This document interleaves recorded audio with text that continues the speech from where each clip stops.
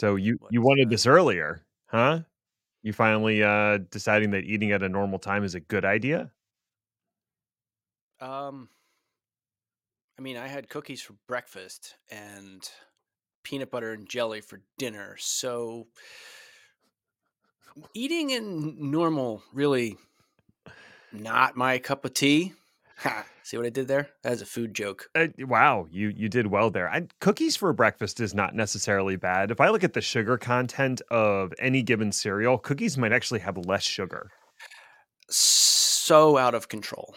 It really is. Uh, I thought for a little while there, I was like, I'll be healthy and I'll eat no, multigrain you Cheerios. didn't. I okay, well, Oh, it's a bit, right? Sorry. Go ahead. Go ahead. you jerk. You, So I thought I'll try to eat a little healthier in terms of breakfast cereal. I won't have like the Fruit Loops. I'll go with say multigrain Cheerios. It's Cheerios. It's probably healthy, right? Turns out that Fruit Loops and multigrain Cheerios have the same amount of sugar in them. nice. Yeah. So there's that. Which is, I mean, I had the same problem when I got my family pack of marmalade and molasses bits. Very M&Ms? surprising. Very surprising. That's a different kind of M&M, but still delicious. Anyhoozle, I wrote a lot, so we should probably get into it. Hello, alleged human, and welcome to the Chaos Lover podcast. My name is Ned, and I'm definitely not a robot. I drink ambition and chase it down with an overinflated sense of ego. I run on coffee and delusions of grandeur. Show me a machine with such chutzpah and vigor. Stop pointing at an etch-a-sketch. It's not nice. With me is Chris, who is also here. Hi, Chris. So every single word in that intro was true except for vigor. You wouldn't describe me as a person filled with vigor? You sound like you are still in the process of waking up. That is not true. I am very awake and functional. And that's not really an argument in your favor? I suppose. Yeah. So my dog, who sleeps in the room with us because she has severe abandonment issues, she decided that she would chase some sort of fluffy animal in her sleep last night, many times. Those are fun. Yeah. So I was woken up by these little muffled barks, like, woof, woof, woof. Like she was definitely, there was a bleed over from her dream into reality. And I was getting the short end of the stick on that one. So thanks, dog. Of course, she gets to sleep all day and I do not. So I think she's fine with it. You are seriously not doing well in this arrangement. It doesn't sound like. Yeah, it's not necessarily a symbiotic relationship. You know, my daughter asked me yesterday what a parasite was. I didn't have a good answer. You Maybe just I say, do "Look, now. siblings." She also asked me at the dinner table, and my wife was like, "Don't let's not get into details." Anyway, that has nothing to do with what we'll be talking about, or does it? Because we're going to talk about how to AI. Is that like Hmm. the one of the? There's a couple of I think there's a couple of stretches we can make. I might not have to stretch that far.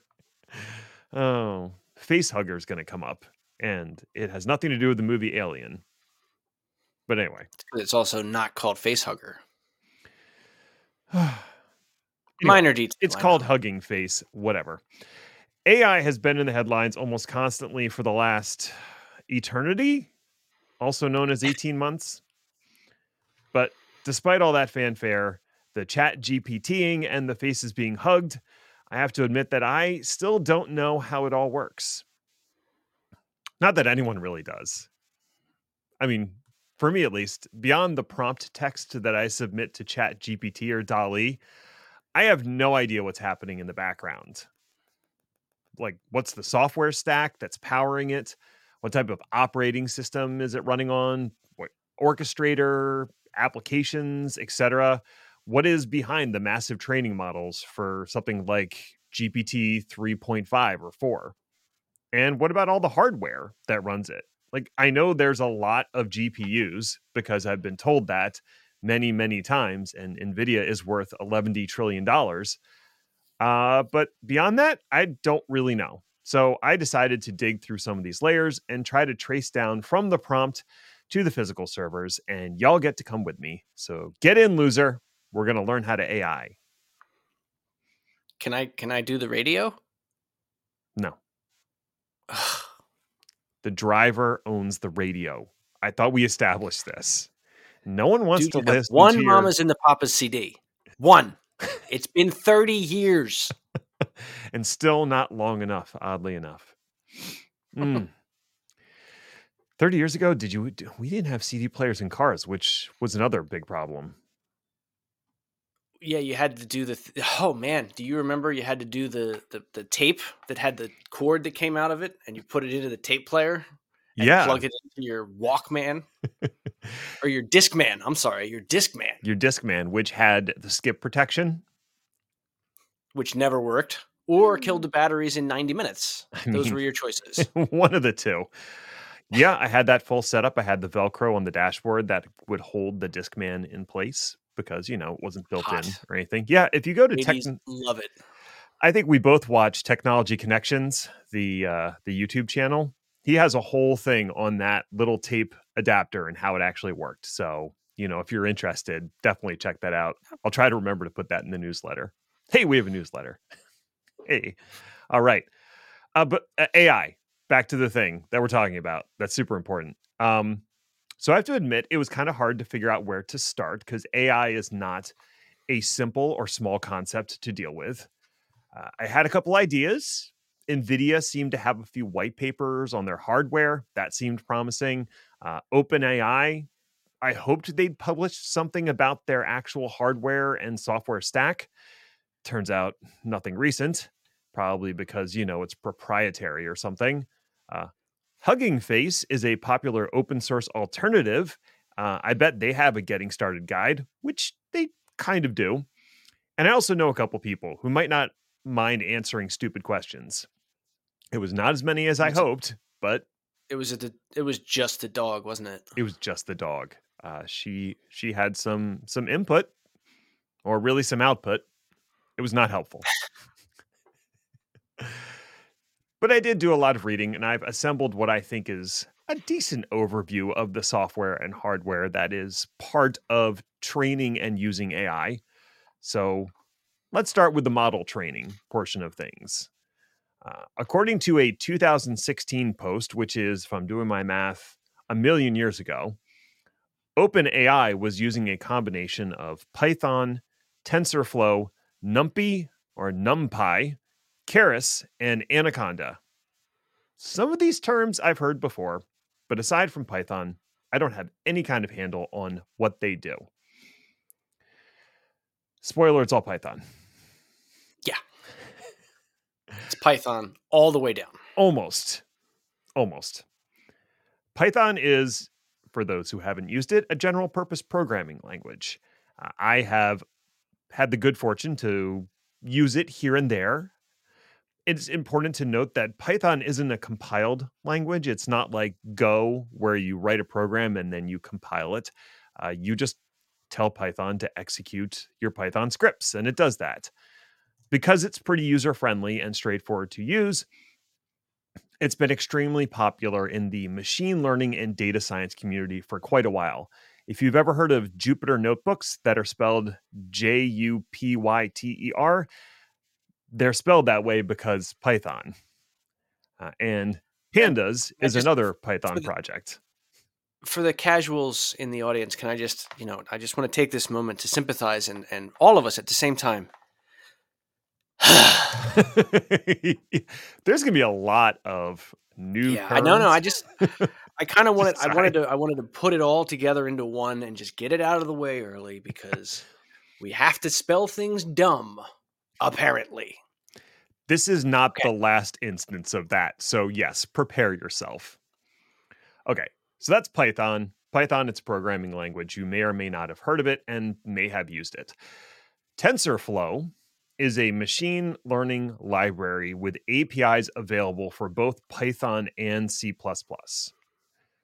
TensorFlow includes support for CUDA-enabled GPUs on Linux or Windows. We'll get to what CUDA is in a bit. You write your model code in Python, and you use the TensorFlow package and the functions that are contained inside that package. Okay? Right. And for a long time, that was where the magic happened. And it still sort of is, but that's the most important one from a software perspective, right? Yes, that and one other package, which is NumPy, which is spelled Numpy, Numpy. And once I typed it, I was like, oh, PY is in the name. So this is probably a Python thing. And in fact, it is. It's a Python package developed to support scientific computing. It has support for matrix math, which, if you know anything about AI, is a fundamental component of AI and machine learning, being able to do linear algebra and matrix math. And this is the part of the show where Ned's going to take 15 minutes off the cuff and explain matrix math. All I'll right. wait. Okay, so you start with the matrices. I am not going to do that. I took linear algebra in college and then immediately forgot all of it because why wouldn't I? The other one is Keras. I think that might be how it's pronounced. There's no P or Y in it, so I was surprised to find out that it's Python adjacent. Keras is a framework that's built on TensorFlow, but it's supposed to streamline the whole machine learning development process. So it's delivered as a package in Python. Wow, starting to think that maybe learning Python is slightly important if you want to get involved in this. But essentially, it's there to simplify your use of TensorFlow by introducing some higher level functions and abstractions. Lastly, we have Anaconda, which is both a company and a product. The product is basically a ton of Python packages that have to do with data science, machine learning, and AI, all packaged together and placed inside a nice and friendly development environment, or IDE. So you would probably develop your machine learning model in Anaconda using all the packages that we've already covered. Good? So far. Okay. So that is the software you're going to use to build your model. And when you're building it and testing it, you're probably going to run it locally or on a system with one GPU card. But at a certain point, you're going to need to scale up. So, what are AI folks doing to orchestrate runs? Because it's fairly straightforward if you just have one box and you're like, go train on this model for the next 24 hours. But what if you want to distribute that workload across a whole bunch of nodes and you want something to keep the run going, restart it when necessary, all those kinds of things? How do you orchestrate that and schedule it? Well, for starters, many of the projects I saw are all using containers. And there's no real surprise here.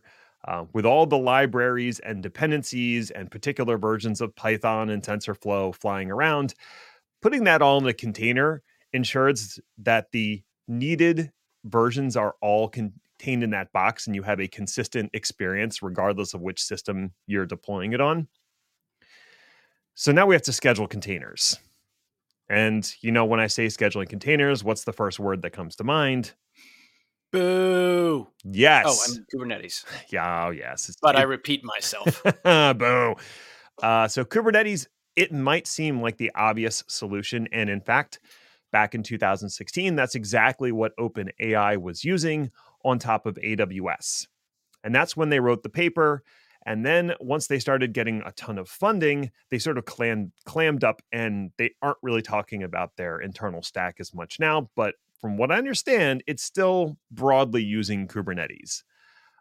Since then, there have been some specialty orchestrators that have sprung up, and they better understand the challenges behind scheduling what is going to be thousands of containers across 10 or maybe 100 nodes.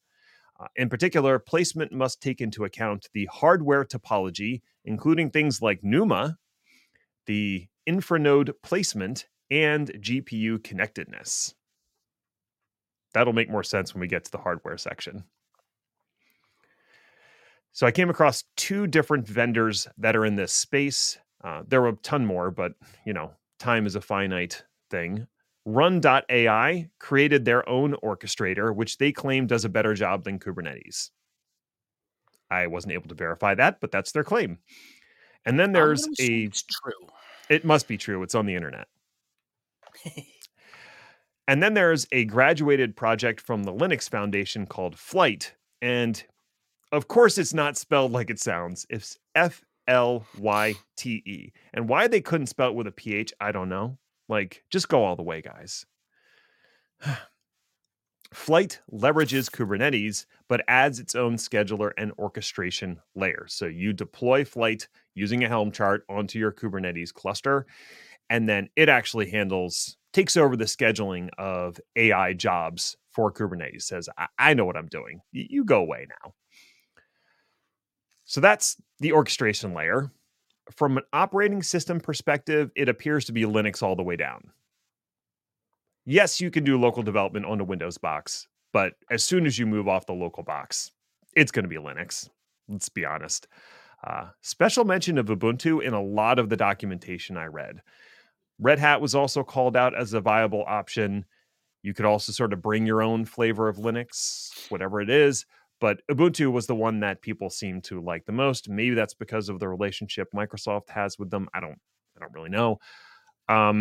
Virtualization is an option, but it seems like a lot of organizations prefer to go with bare metal as opposed to adding the abstraction layer that virtualization introduces, especially when it comes to virtualizing physical GPUs. Although VMware, with their latest version of vSphere, I guess that's vSphere 8, has some pretty bold claims around their ability to virtualize GPUs efficiently. And they have a whole private AI program that they're pushing along with partners like HPE, Dell, and NVIDIA. Yeah, we always talk about it doesn't make any sense to run anything bare metal. And then there's always that little tiny asterisk in the corner, right? This is one of those times where that asterisk comes up because virtualizing a GPU has historically been a huge pain in the ass. Indeed. Because most of the time when you're virtualizing enterprise hardware, you don't really care about the graphics card. Typically not. So your options up until now, even with VMware, have been a straight pass-through, pinning a GPU to a virtual machine, which defeats the purpose of virtualization in the first place. Mm-hmm. So yeah, just install bare metal. It's easier. Stop it. I had an interesting conversation with the folks over at VMware, and if you'll remember back in like the Kubernetes conversation where VMware basically said that you can run virtual machines for your nodes in VMware and have them be more efficient than physical nodes because of the deep integration that AMD and Intel have added to their chipsets. To a certain degree, VMware was actually more efficient than the native operating system or the bare metal operating systems you would lay down, a Linux or a Windows. They had some numbers to back that up. I don't think the same is the case with GPUs yet, but NVIDIA has every incentive to add all the virtualization stuff into those GPUs to help support these types of workloads. It sort of defeats the purpose of the architecture of a GPU chip, and it's kind of out of the scope of this conversation. But what you just said is definitely interesting in the sense that I think it's an ongoing effort and something to keep an eye on. Yes, and we're not going to get into it. There is a whole component of the GPUs from NVIDIA that is all about multi-tenant workloads and splitting up what's actually on the card across more than one tenant for hyperscalers. I didn't want to cover that because that's just a whole other layer of complexity. But hey, since we're talking about the hardware already, let's delve in and talk about NVIDIA. So the current king of the hill when it comes to AI hardware is the H100 GPU from NVIDIA. Now, that's not a single card, but it's actually a family of cards that come in different form factors depending on where you want to place them. But they're all part of what they're calling the Hopper generation of NVIDIA GPU architecture.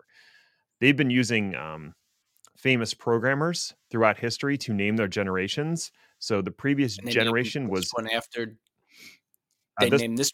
Dennis Hopper. Absolutely. Yes. Well, as we all know, in addition to being a fantastic thespian, he's also a well-regarded programmer. Nobody questioned that. Don't look it up. Nope, definitely don't. Anyway, so this one is the Hopper generation. The previous one, I believe, was the Lovelace generation. We'll get to the interface between software and hardware, also known as the SDK and CUDA, in a moment. But first, I'm going to dig into what a typical GPU setup does through the lens of the H100, since that's the current newest version of the GPU from NVIDIA. This architecture is similar in all the other ones, just not as robust, let's say. So for the starters, we have the GPU, or graphics processing unit itself, which is composed of graphics processing clusters, texture processing clusters, streaming multiprocessors, L2 cache, and high bandwidth memory. All of those components have corresponding initialisms, which I find incredibly confusing if you weren't already confused enough by what I just said. So I'm going to just use their full names for clarity. I can't believe you don't want to just throw around phrases like GPC, TPC, SMC, and L2C. Like, just Oh, what? God. What's the problem? Can we talk about the overuse of initialisms and acronyms in IT? Like, can we all just like chill with this bullshit? Because I'm trying to read the documentation and it is nigh unreadable until I incorporate all of these initialisms into my brain, which is just, it's overhead I don't need. We don't. IDK, man. BRB. Okay. I'm just going to leave it there because I'm too frustrated. Would you go so far as to say that you're FUBAR? I would not. Though I didn't know that was an acronym for many, many years. That's because it's naughty. Oh, It's got a naughty word. yeah. Bar. Yeah, that's a terrible word. As far as I can tell from NVIDIA's documentation, it goes like this. The graphics processing cluster contains the texture processing clusters, and those contain the streaming multiprocessors. And inside of those, we have the CUDA cores and the tensor cores.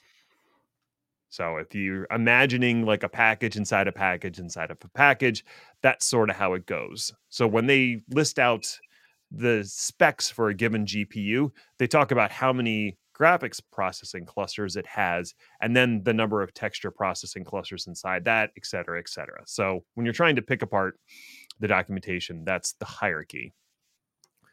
Then there's memory on the card to serve all these different components. That's the high bandwidth memory, and that's presented through a set of memory controllers. And then there's L2 cache, which is directly accessible by the graphics processing clusters. You can get information into and out of the GPU either through a PCI Express 5 host interface or through NVLink ports that are connected to a separate high-speed hub. We're going to come back to NVLink at some point, but just know that it's a lot faster than PCI Express 5. All of this is a lot to try to hold in your head, so I will provide a link to the docs if you want to try and wade through the details. There's also a very helpful image that has the sort of breakdown of the components. But allow me to hit some highlights on the numbers. So one of the form factors for the H100 is called the SXM5 form factor, because why not? That form factor has 16,000 CUDA cores on it, 528 tensor cores, 80 gigabytes of Gen 3 high bandwidth memory, 50 megabytes of L2 cache, and NVLink Gen 4 with 16 ports, I believe. That's a single card in a single system. Neat. Yeah. Did I say 16,000 CUDA cores? I think I might have. That's a lot of cores. How many? Yeah, I was going to say, how many do you think you actually need? Probably like 10. Like 12, maybe a dozen, a baker's dozen, 13. Why not? Now, NVIDIA further expands that into the DGX H100 server line, which has a truly astonishing amount of everything. For starters, the DGX server has 8 H100 cards in it. So 8 of those cards. Do the math. I'm not going to. It also has 2 terabytes of system memory, 2 Intel Xeon Platinum CPUs, and about 32 terabytes of internal storage, all on NVMe SSDs. It also has, connecting the cards, 4 NV switches, which is what NVLink uses to connect multiple cards together. And it also has external ports on the back that support 400 gigabits per second over InfiniBand. So that's what it has inside. InfiniBand in a long time. Guess how big the server is? Well, I actually looked it up, so I know. But Okay. It's 8U. Did you look it up? It's an 8U server, Chris. Does that mean you also know how much it costs? $11 billion. The price tag for the server is in the hundreds of thousands, if not over $1 million. Starting price is $300,000. Well, there we go. Emphasize starting. Yes, and if you put in that order, stop interrupting me. You stop.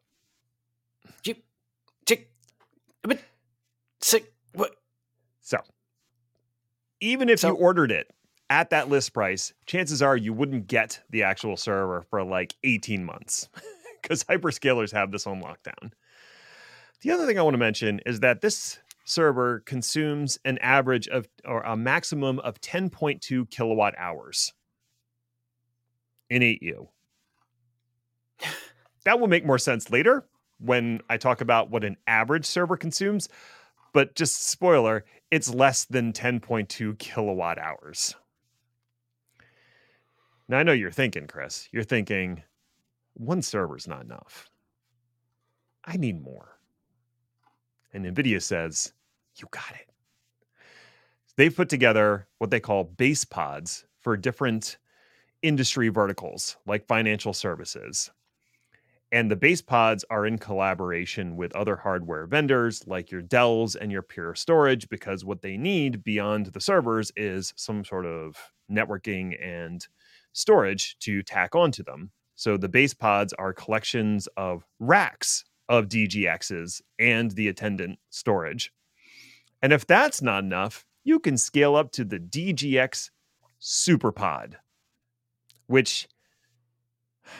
what the hell are we even doing here? Is this hardware porn? Yes. Yeah, it kind of is. But it's also a real thing that somebody's buying. So the SuperPod is based on scale units. And those scale units each have 32 DGX servers, InfiniBand switches providing the 400 gigabit per second single direction networking, and separate compute and storage fabric modules. So that's a lot.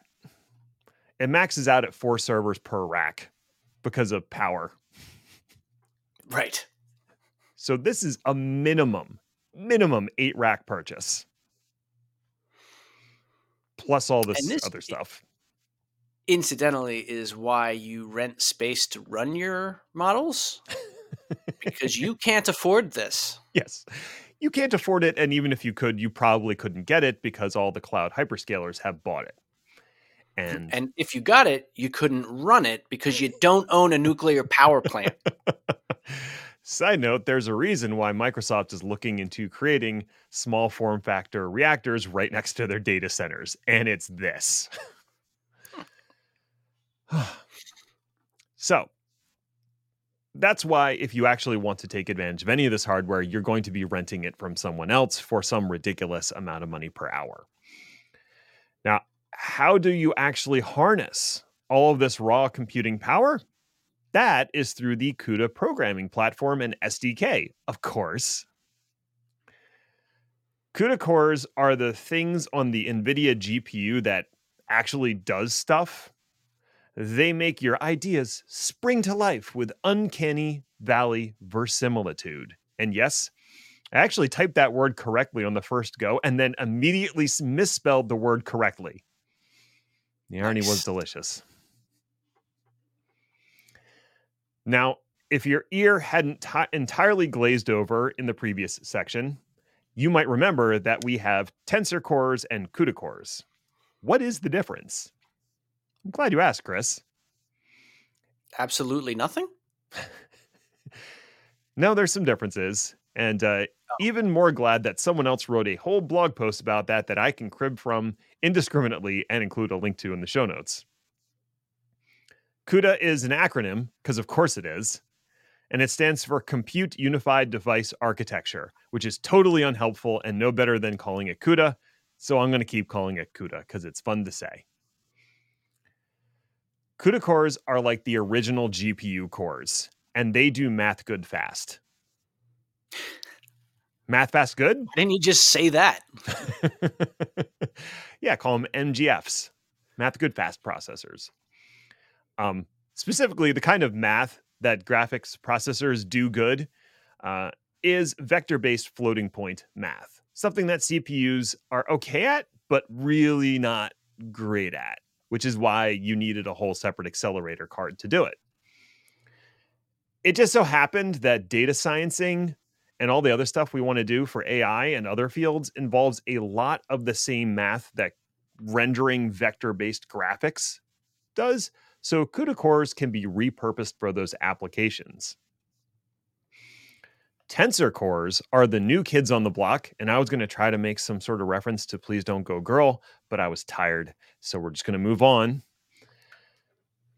Tensor cores are more specialized than CUDA cores, and they're focused on doing matrix math on 4x4 matrices with floating point 16 or 32-bit precision.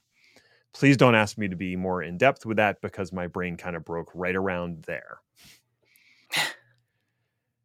The point is, there tends to be far fewer tensor cores versus CUDA cores on a given GPU. For instance, the H100 that we talked about earlier has 16,000 CUDA cores and only 528 tensor cores. So something in the scheduler or the software needs to decide whether to send an operation to the tensor cores or do it on the CUDA cores. So only if it's really going to benefit from tensor cores should the jobs be sent there.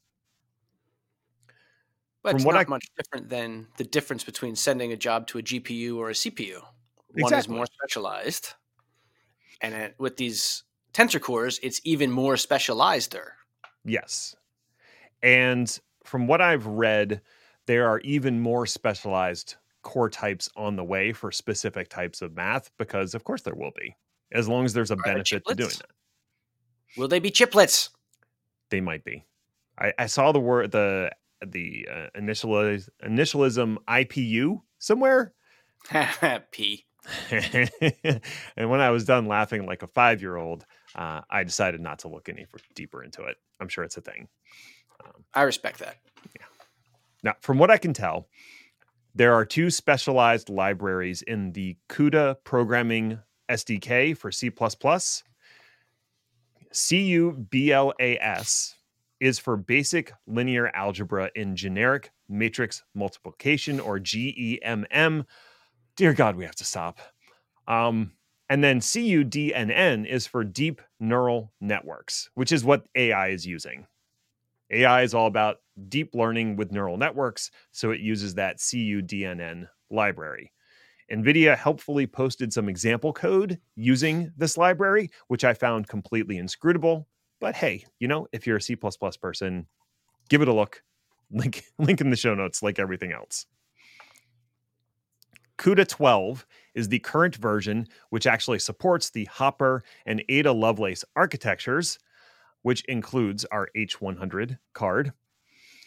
Interestingly, I looked up the support for that, and TensorFlow does not yet have a stable version that supports CUDA 12. It's still on 11.8. So if you happen to be using the H100, I guess reach out to NVIDIA or build it yourself. Um, if you are actually writing a backend that supports tools like Keras and TensorFlow, you're going to be using this developer kit. And you're going to be writing stuff in C++ because once you get down to a certain hardware layer, it's going to be C++ or something similar like Rust. So, Because have some respect for yourself. dear God, yes. So that is the full stack from the way you'd write your models down to the software that supports it, to the scheduler that schedulers the jobs, to the operating system and everything that runs it, to the hardware that's actually going to support it. I do have a few other random things. Do you want the other random things? Only if you promise to go very quickly. I will. I will do my absolute best. Connecting nodes. With the massive data sets that are flying around an AI cluster and the need for guarantees on latency and delivery, most AI hardware uses InfiniBand instead of Ethernet for transport. InfiniBand might ring a bell if you've ever been within spitting distance of an HPC cluster. The InfiniBand standard is a different protocol than Ethernet. It does not use MAC addresses or TCP/IP to build the network. And without getting into the weeds, because Chris has told me I don't have time for that, InfiniBand allows for extremely high bandwidth, something along the theoretical limit of 900 gigabits per second in the H100 series. It has sub 100 nanosecond latency, full CPU Not offload. millisecond. Yeah, nanosecond, not millisecond.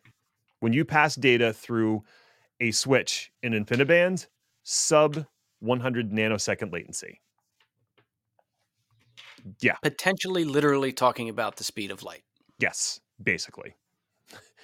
The way it does it, again, we're not going to get into. Go read a technical paper or something. But because of that, it also has end-to-end flow control for a completely lossless network, meaning there will be no retransmissions. I send the data and I guarantee you'll get it. Kind of like Fiber Channel in that regard. In fact, if you worked on Fiber Channel, a lot of the concepts map over. The downside is that InfiniBand is incredibly expensive due to the smaller total addressable market and licensing costs associated with the technology versus Ethernet and TCP/IP, both of which are open standards. Now, InfiniBand was never really meant to compete against Ethernet. It was actually meant to be a replacement for PCI, because at the time, in the early 2000s, PCI was seen as a serious bottleneck inside systems, let alone sending data between hosts. Even the documentation from NVIDIA pitches the superiority of NVLink over PCI 5, which is NVLink is their GPU interconnection solution that uses InfiniBand. Recently, Ethernet has been pushing back. There are now 800 gigabit per second capable ports and switches in the Ethernet world. Yes, really. And the Ultra Ethernet Consortium is focused on developing an open standard that meets or exceeds what InfiniBand does today. It doesn't help that InfiniBand is produced mostly by Mellanox, and Mellanox just happens to be owned by NVIDIA. Other hardware vendors don't love it. Key to both of those technologies is the idea of remote direct memory access, or RDMA, which avoids the need for a processor application to request memory access on a remote system from the CPU. Instead, accelerator cards like a GPU just reach directly across the network and access the memory on another host. The concept itself is not new, but HPC and AI use it pretty heavily. And unfortunately, the implementations of RDMA over Ethernet, including Rocky, ROCE, yes, it's pronounced Rocky, DeepSci, and iWarp, which I'm sure stands for something stupid and I refuse to look it up, neither of those have been a runaway success, and they're a key reason why InfiniBand is still preferred. Two more things.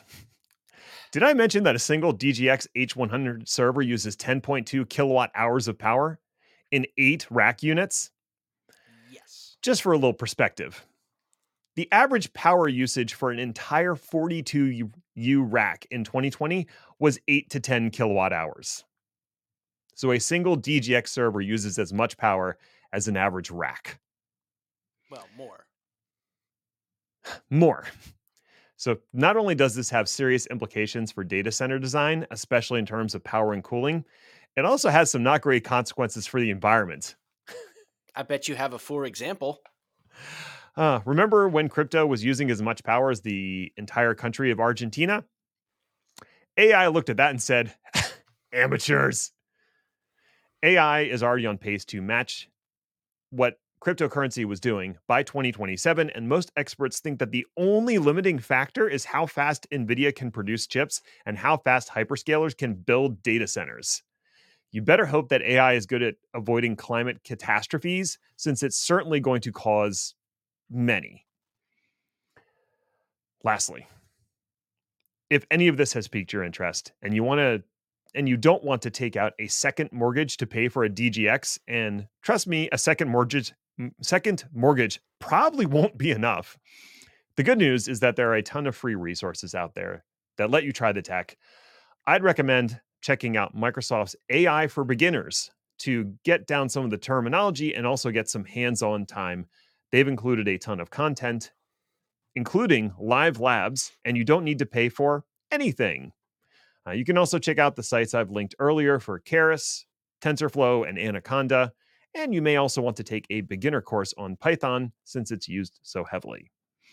And that, sir, is how to AI. Well, I don't know Questions? about you, but I'm an expert. In what? I don't know. I wasn't really listening. Excellent. Hey, thanks to the audience for listening or something. I guess you found it worthwhile enough if you made it all the way to the end. So, congratulations to you, friend. You accomplished something today. Now you can go sit on the couch, fire up PyTorch, and get some cute CUDA cores churning. Wow, that's hard to say. You've earned it. You can find more about the show by visiting our LinkedIn page. Just search Chaos Lever or go to our website, chaoslever.cow, where you can find show notes, blog posts, and general tomfoolery. We'll be back later this week to see what fresh hell is upon us. Ta-ta for now. PyTorch. You're very quiet. No, I'm not. Okay.